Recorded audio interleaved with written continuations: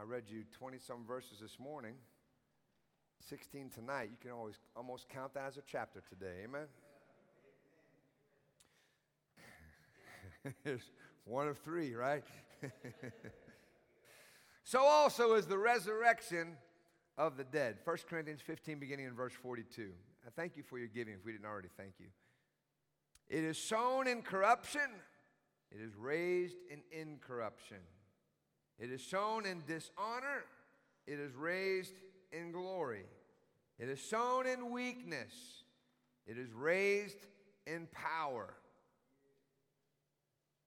It is sown a natural body, it is raised a spiritual body. There is a natural body and there is a spiritual body. So it is written, the first man, Adam, was made a living soul. The last Adam was made a quickening spirit. Howbeit, that was not first which is spiritual, but that which is natural, and afterward that which is spiritual. The first man is of the earth, earthy. The second man is the Lord from heaven. As is the earthy, such are they also that are earthy. And as is the heavenly, such are they also that are heavenly. And as we have borne the image of the earthy, we shall also bear the image of the heavenly. Now this I say, brethren, that flesh and blood cannot inherit the kingdom of God, neither doth corruption inherit incorruption. I think it's the Jehovah's Witnesses will tell you, they'll use this verse to say that we are not going to heaven. They'll say flesh and blood cannot inherit the kingdom of God. But they stop there and they don't read the next verses. Because when you read on, it tells us the secret. Flesh and blood cannot inherit the kingdom of God, neither doth corruption inherit incorruption. Verse 51, behold, I show you a mystery. We shall not all sleep, die, but we shall all be changed in a moment, in the twinkling of an eye, at the last trump. For the trumpet shall sound, and the dead shall be raised incorruptible, and we shall be changed. So we won't be this flesh and blood anymore. We'll be changed. Therefore, we can go to heaven. Amen?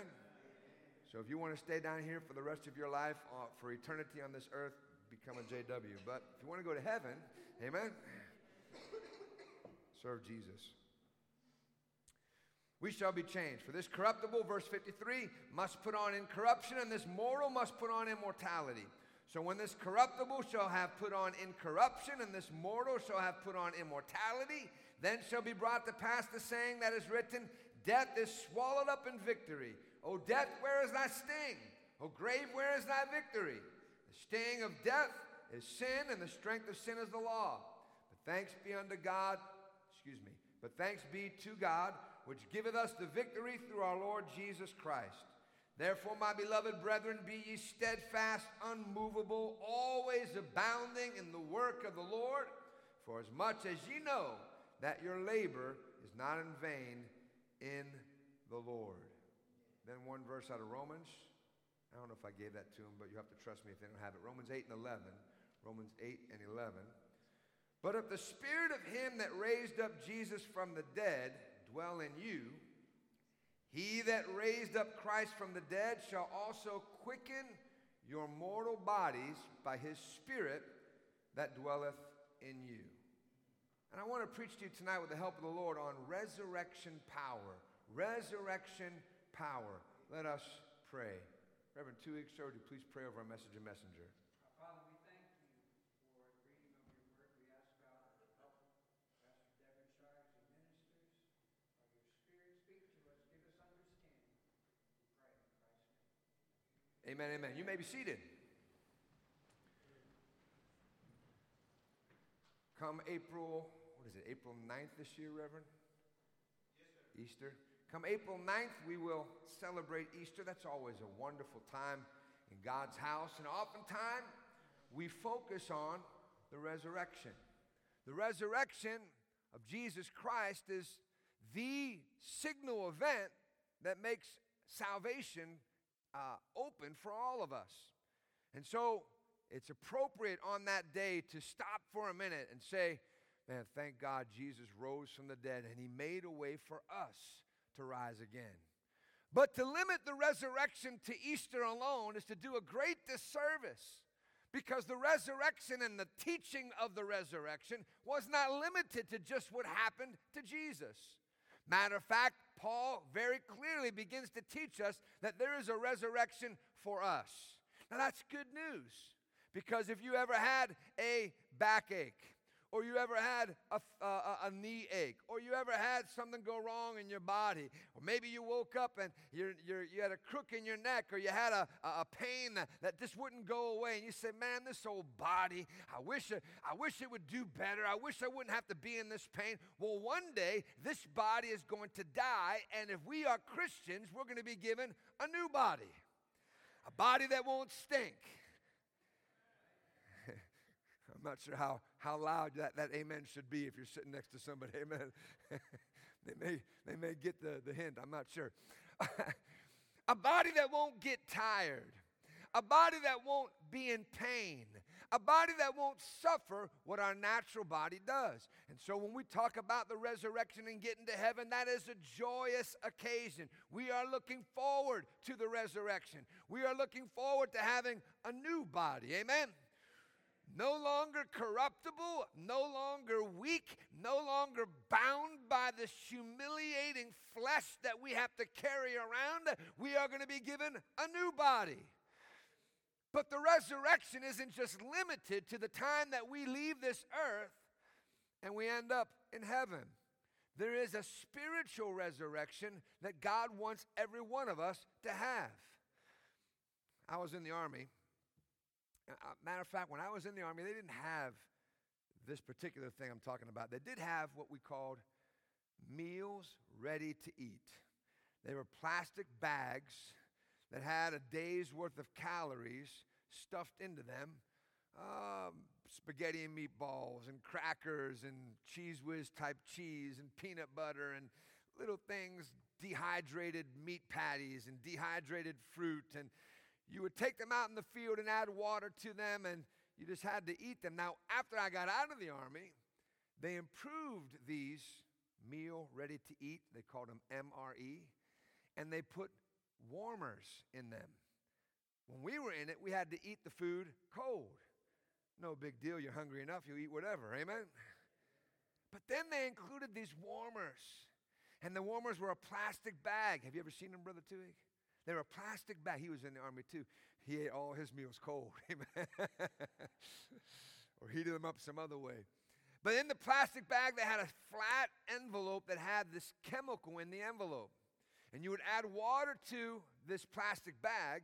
It would activate the chemical, and then you would slip your entree package in there, and the chemical and that water would begin to boil, and it would heat your food. Well, it didn't take us long. Again, this is after I got out. I was a pastor, and there were some young soldiers there to figure out how to use that chemical and water for nefarious purposes. And so we would take plastic bottles, like empty 2 liters of Coke or whatever, and you'd crush up that chemical, and you'd drop it in there. And then you take a little bit of water, quarter cup or whatever, and you tighten up the lid real good. And then you'd throw it way out in the yard. And from a long distance away, you'd watch it. And you had to hope that you got the chemical mixed just right, didn't add too much water and mess it up. But if you got it right, after about 30 seconds or so, you'd see the plastic beginning to expand.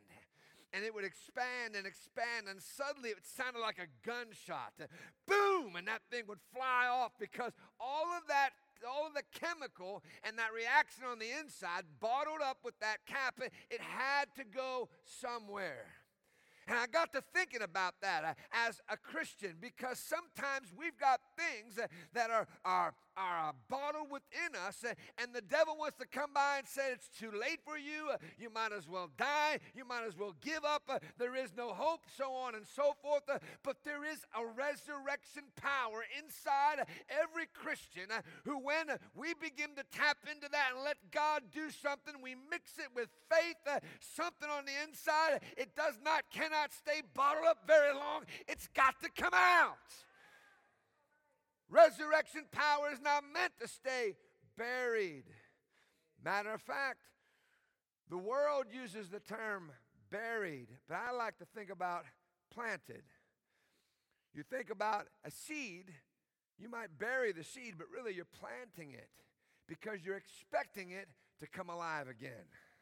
Now, every one of us in our lives, we face times of death. Physical death, yes. But times of spiritual death, times of emotional or relational death. There may be times you look around and say, man, I had hopes that this thing was going to work out, but now it's dead. Man, I really had hopes that this relationship was going to be good, or I really had hopes that I was going to rise up out of this, but now all of my hopes and my dreams and that which I planned for, it just seems to have died. Maybe you had plans to do something in your life, and some curveball took place. I was thinking about a baseball player. His name was Dave Dravecky, and I did not research it. It's coming off the top of my head, so if I get a little bit off, perhaps you can be merciful with me. But Dave Dravecky was a baseball player. He was a pitcher, and he developed some type of cancer, I believe, in his throwing arm. And he went through the treatment, and after he went through the treatment, he actually came back, and he wrote a book about it. And I don't remember the exact title, but it might have been something like A Comeback, something like that. But after he had come back from the cancer and wrote a book about it, the cancer returned, and he had to have his arm amputated. And then he wrote another book, something along the lines when you can't come back, or after the comeback, along the lines. He was a Christian. He was talking about finding the positive inspiration in every circumstance. And sometimes we look at it and we say, man, this is a death. There's nothing that we can do to come up out of this. But when we talk about a resurrection, there are three requisite things for there to be resurrection power. There must be a death. There must be the Spirit of God, and there must be faith. Amen? So sometimes when you're looking down at your job situation, or your family situation, or your body situation, or you're looking at your financial situation, and you say, man, all I see is death, you ought to rejoice. You got one of the prerequisites for resurrection. Amen? Now here's what I want you to understand. The resurrection is always better than the original. You plant a seed, but that seed, the Bible said, unless a grain of wheat fall into the ground and do what? Die. Unless that seed die, it remains alone.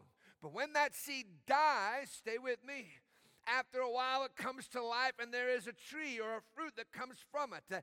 That which comes after the death was greater than the death. The resurrection was greater than the original. Amen?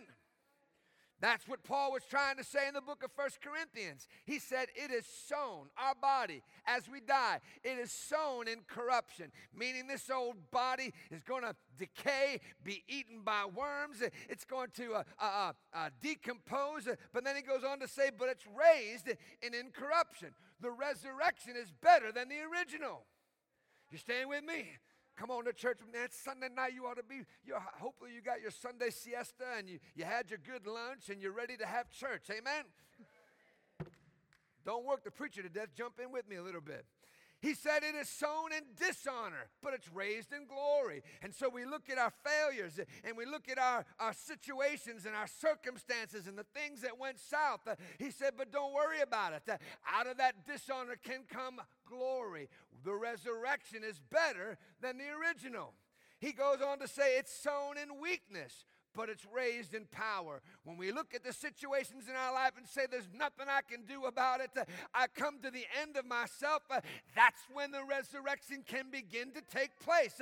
Because until we die to self, we cannot be resurrected and have the power of God operating in our life. And that's why so many Christians end up being weak and powerless all their life, because they never want to fully surrender to God. They always want to keep their hand in it. They've always got their own plans. They've always got their own situations. Instead of saying, God, whatever you say, I'm going to do it. Whatever you want me to do, I'm going to obey. I surrender to you.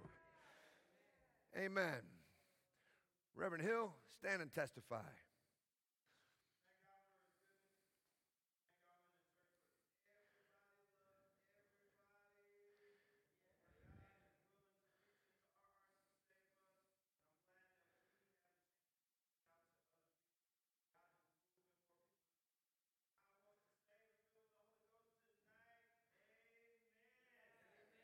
Amen. Amen. Much better. Thank you. Appreciate that.